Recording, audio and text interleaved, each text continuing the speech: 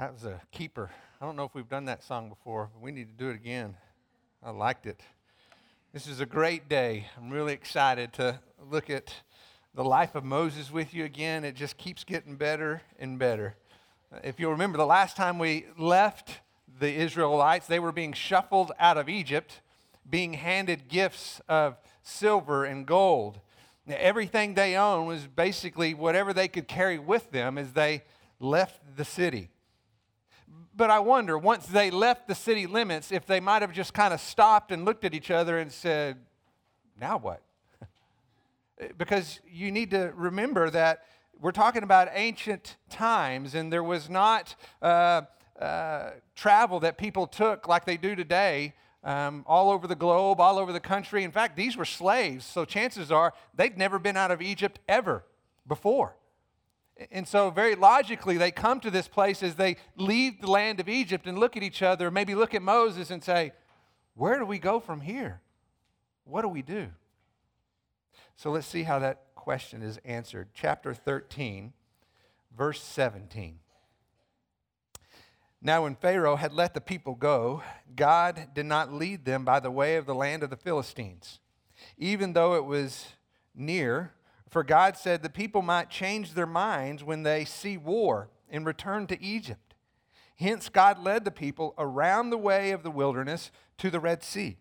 And the sons of Israel went up in a martial array from the land of Egypt. Now look down at verse 21. The Lord was going before them in a pillar of cloud by day to lead them on the way, and in a pillar of fire by night to give them light, that they might travel by day and by night. He did not take away the pillar of cloud by day, nor the pillar of fire by night from before the people. Well, there's our answer. That's how they knew where to go. They were guided by that pillar of cloud by day, a pillar of fire by night, because God would show them a way. And as we will see, God's way is always best. We see that as they leave Egypt, they go to Canaan, and if you were to travel in those times, there would have been a very logical path that you would take. If you'll look up here, this very top route is called the Via Maria. It's the way of the sea. Okay? So remember, in ancient times, there's not this vast network of highways. There's 1, 2, maybe 3 ways to get from point A to point B. And most assuredly, this is the most popular, easiest, shortest way to get from Egypt to Canaan. And yet, God looked at that and said, even though it's the most popular way, it's not the best way. And so he chose a different route because he knew that the Israelites would face opposition as they traveled along this path because it was fortified by Egyptian garrisons, and as soon as they left the land of Egypt, they would walk right into the land of the Philistines, a warmongering, power-hungry people. And so you tell me, how are they going to feel about over 1 million people showing up at their front door unannounced? Not so good. And so God gives them a different route, a different path. And his guidance is always good. Now, before we move on, I want us to look at a verse that I purposefully skipped. Turn back to verse 19.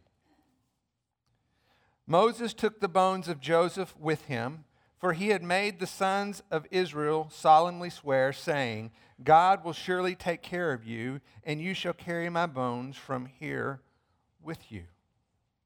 Now, don't miss the imagery of what's happening here. I'm going to make some suppositions that I think are highly likely, and they're based on this fact. Last week, we talked about Egyptian royalty. We talked about the very specific burial process that they went to for royalty. We know that Joseph was royal within the court of Pharaoh. And so very likely he was buried like they were, mummified, placed in a coffin. So imagine in your mind all these people moving, carrying this life-size coffin along with them as they traveled from Egypt to Canaan. Would it not be a constant reminder of Joseph's faith? who made them promise, when you go to the land of Canaan, take me with you and bury me there. Why did he say that? Because he knew that Egypt was not the land that God had promised. It's not where they belonged. That was Canaan. And they would be faithful to go to that place. And God would be faithful to provide. Now, you may remember the summer challenge that Roger gave us. Hebrews chapter 11. You remember Hebrews chapter 11 verse 4 says that by faith, Abel offered a better sacrifice than Cain, through which he obtained the testimony that he was righteous. God testifying about his gifts through faith. Even though he is dead, he still speaks. The very same thing is happening here. Even though Joseph is dead, his faith still speaks.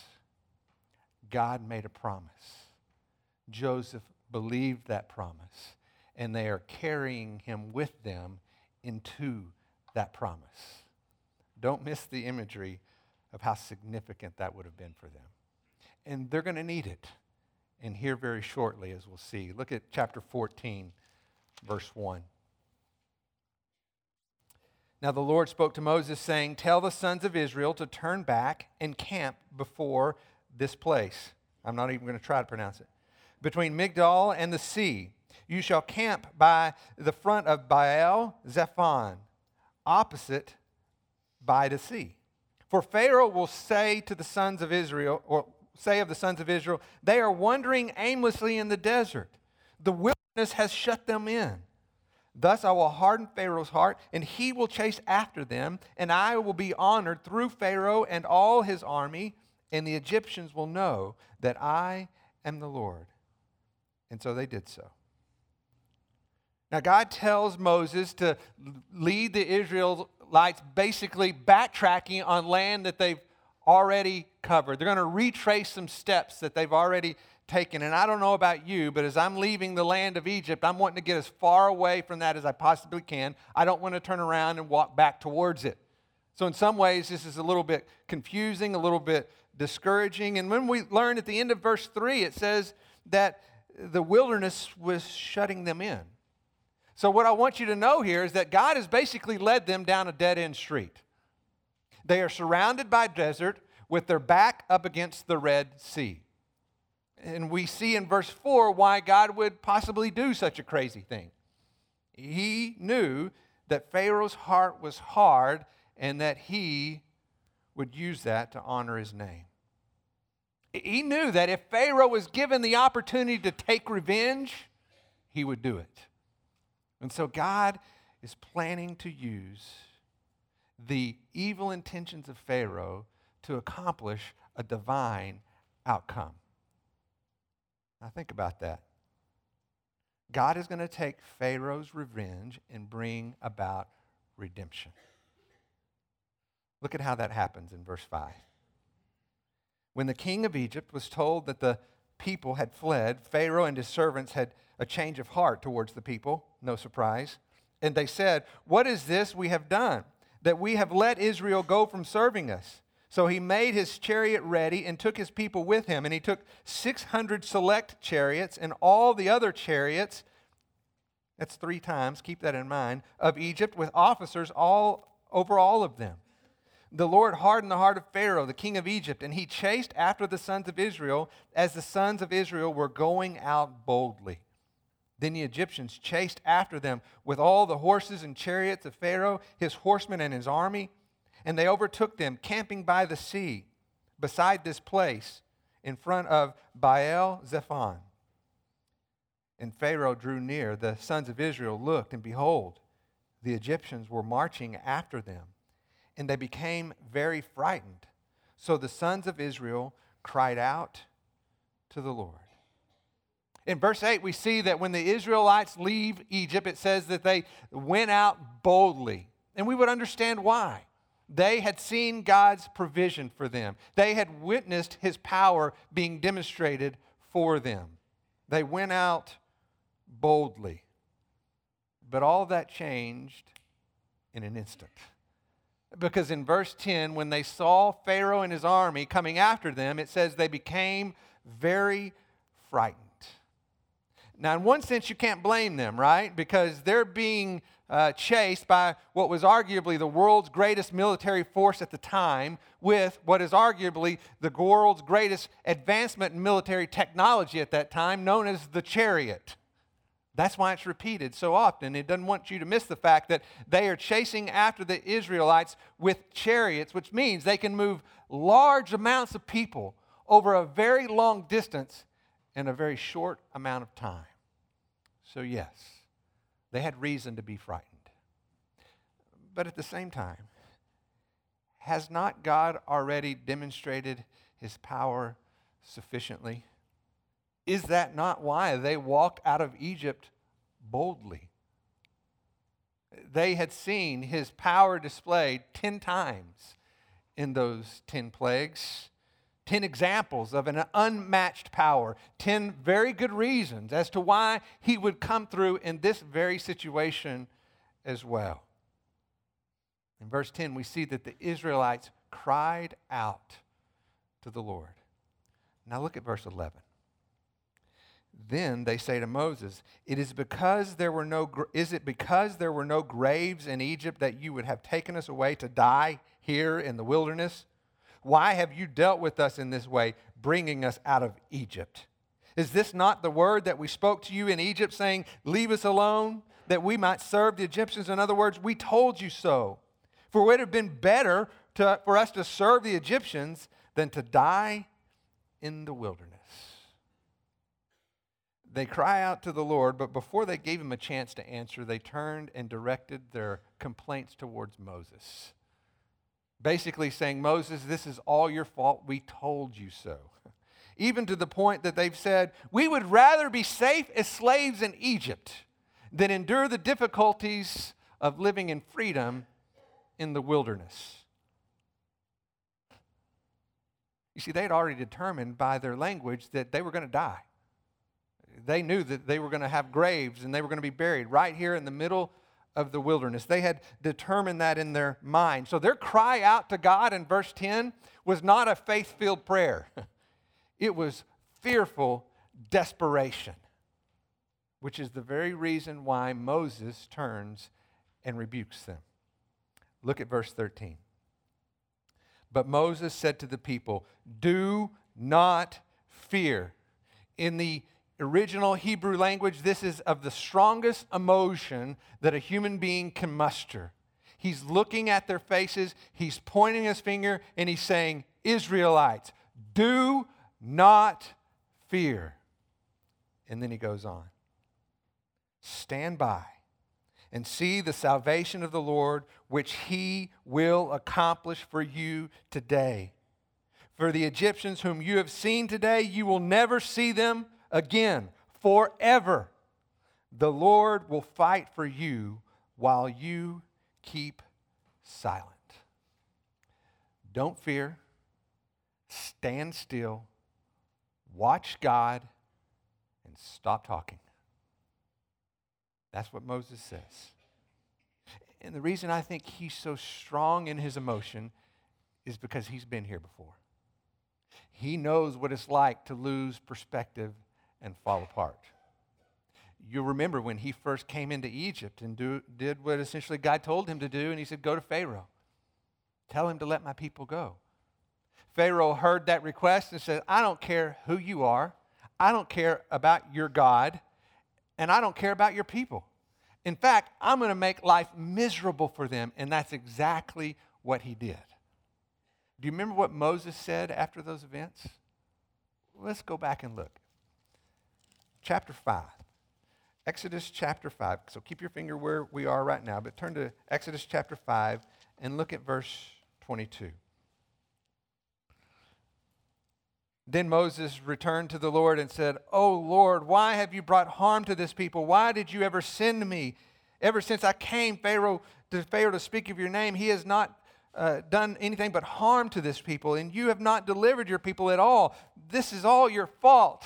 Didn't I tell you?" Does this sound familiar? Moses has been here before, but not today. God has proven himself to be faithful over and over again. And so Moses will stand strong. And he'll tell the Israelites, he'll say, look, this is not our battle. We don't stand a chance against those guys, but the Lord will fight the battle for us. So, don't fear. Stand still. Watch God. And stop talking. Which is exactly what they did. And as we'll see, the events that unfold are the very familiar events of what took place at the Red Sea. But I want us to look closely at the instructions that God gave to Moses. Look at verse 16. Verse 16. As for you, lift up your staff and stretch out your hand over the sea and divide it. And the sons of Israel shall go through the midst of the sea on dry land. Moses, that's your job. One verse. Verse 17, as for me, God, behold, I will harden the hearts of the Egyptians so that they will go in after them. And I will be honored through Pharaoh and all of his army, through his chariots and his horsemen. Then the Egyptians will know that I am the Lord when I am honored through Pharaoh, through his chariots and his horsemen. The angel of God who had been going before the camp of Israel moved and went behind them. And the pillar of cloud moved before them and stood behind them. So it came about that between the camp in Egypt and the camp of Israel, that there was a cloud along with darkness. Yet it gave light at night. Thus the one who did not come near the other at night. Then Moses stretched out his hand over the sea, and the Lord swept the sea back. And a strong east wind blew all night and turned the sea into dry land, and the waters were divided. The sons of Israel went through the midst of the sea on the dry land, and the waters were like a wall to them, on their right hand and on their left. We will see that God's protection is always secure. God's way is always best. God's protection is always secure. The angel that had guided them, who had walked before them, now stood behind them. And it says that there was a great cloud that covered the Egyptian soldiers, so much so that it created darkness amongst the Egyptian camp. And so much so that it says that no one came near the other one at night. In my mind, they are paralyzed in fear. Why? Because they're covered in darkness. Does that sound familiar? The plague of darkness. Not many days ago, and now here it is again. This is not good. Meanwhile, God provides light and direction for the Israelites. He causes a strong east wind to blow, to push back the waters of the Red Sea and to dry the land on the sea bottom, on the seafloor. So that when the people of Israel walked through, they walked on dry land with water standing on their right and on their left. Now look at verse 23. Then the Egyptians took up the pursuit, and all of Pharaoh's horses, his chariots, and his horsemen went in after them into the midst of the sea. At the morning watch, the Lord looked down on the army of the Egyptians through the pillar of fire and a cloud and brought the army of the Egyptians into confusion. He caused their chariot wheels to swerve. He made them to drive with difficulty. So the Egyptians said, "Let us flee from Israel, for the Lord is fighting for them against us." God lifts that curtain of darkness from the Egyptians, and the first thing they see are the Israelites taking off across the Red Sea. At first sight, they see this, and this is our chance. Let's go get them. And so they head off into hot pursuit. We learn that as they make their way across the Red Sea, they experience some of the very same things the Israelites did. They too are walking on dry land. They too have water on their right and on their left. But then all of a sudden, something strange begins to happen. The chariots start to swerve. The horses start to lose their footing. What is going on? The ground is becoming slippery. The dry land is turning into thick mud. The chariots are getting stuck, and I think the confusion is, what do we do right now? Do we get off and go back? Do we press on? Do we walk on foot? Our chariots are stuck. There's confusion. There's mayhem. But there are a few who are pretty smart because they say, oh no, we've been here before. Their God is fighting for them, and he's greater than anything we've got. And they were right. Look at verse 26. Then the Lord said to Moses, "Stretch out your hand over the sea so the waters may come back over the Egyptians, over their chariots, over their horsemen." So Moses stretched out his hand over the sea, and the sea returned to its normal state at daybreak when the Egyptians were fleeing right into it. Then the Lord overthrew the Egyptians in the midst of the sea. The waters returned and covered the chariots and the horsemen. Even Pharaoh's entire army that had gone into the sea after them, not even one of them remained. But the sons of Israel walked on dry land through the midst of the sea, and the waters were like a wall to them on their right and on their left. Thus the Lord saved Israel that day from the hand of the Egyptians, and Israel saw the Egyptians dead on the seashore. When Israel saw the great power which the Lord had used against the Egyptians, the people feared the Lord, and they believed in the Lord and in his servant Moses. The Israelites stood in awe as they watched the outcome of God's judgment wash upon the shore. Isn't it fitting, an ironic twist, that the people who attempted to destroy the Israelite community by drowning their firstborn sons found their mightiest men drowned in the Red Sea by the judgment of God? And I want you to notice the progression of how things developed. Did you notice that the Israelites started out fearful? They thought they were going to die. Then God provided a path for them, and they took that path, following where he led them. Then they stood in awe when they saw the result of God's power on display, and then they believed. Look again at verse 31. When Israel saw the great power which the Lord had used against the Egyptians, the people feared the Lord. They believed in the Lord and in his servants. Don't miss the fact that God made a way and then they believed. He did not wait for them to believe in order to save them. He saved them so that they might believe. That's the way of salvation. That's the grace of God.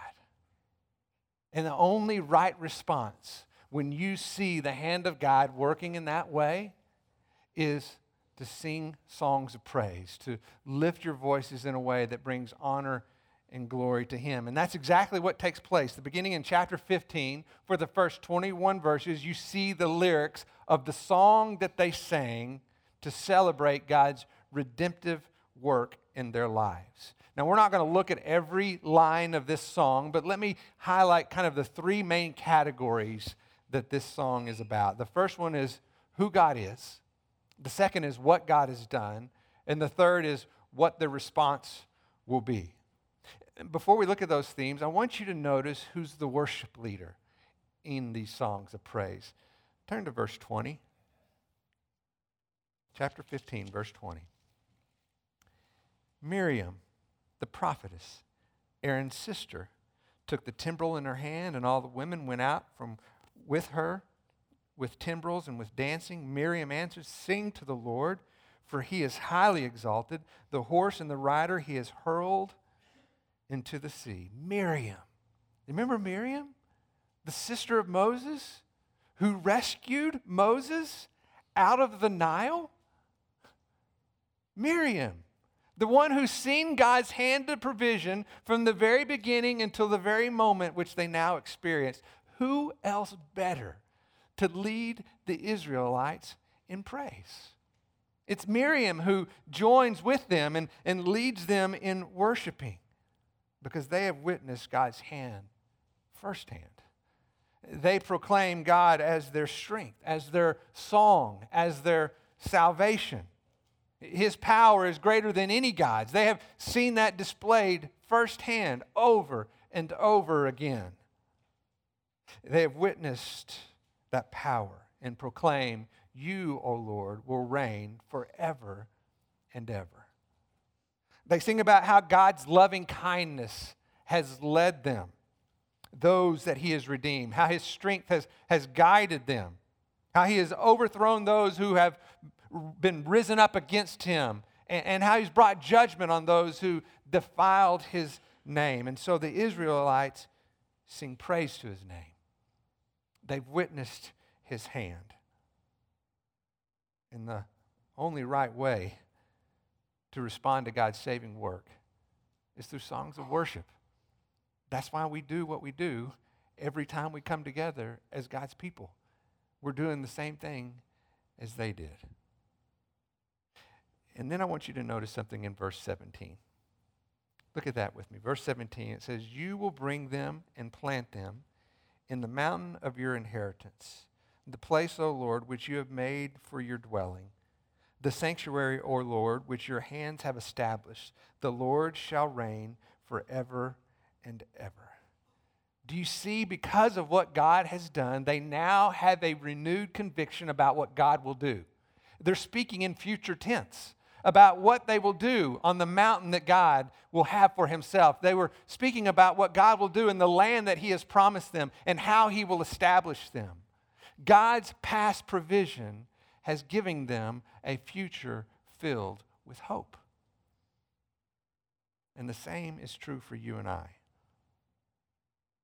When we look at God's past provision, we have a future filled with hope. Now, as you might expect, the Red Sea is kind of a milestone event in the Old Testament, much like the resurrection is in the New Testament. In fact, the two are very connected to one another. The Red Sea and the cross are very much alike. Think about the correlation. The Israelites had their back against the wall. They were in a place where there really was no way of escape. They had determined in their mind that they were going to die, that evil would win, as the Egyptians continued to close in. Now think about the cross. Doesn't it look like the very same thing? It looks like the Savior who had came to deliver them is now being put to death. Evil is going to win. This does not look good. But in the midst of the impossible, God made a way.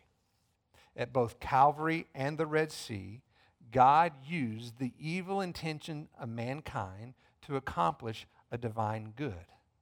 He used hatred and revenge to bring about redemption, both at the Red Sea and at the cross. And in both cases, it was his plan all along.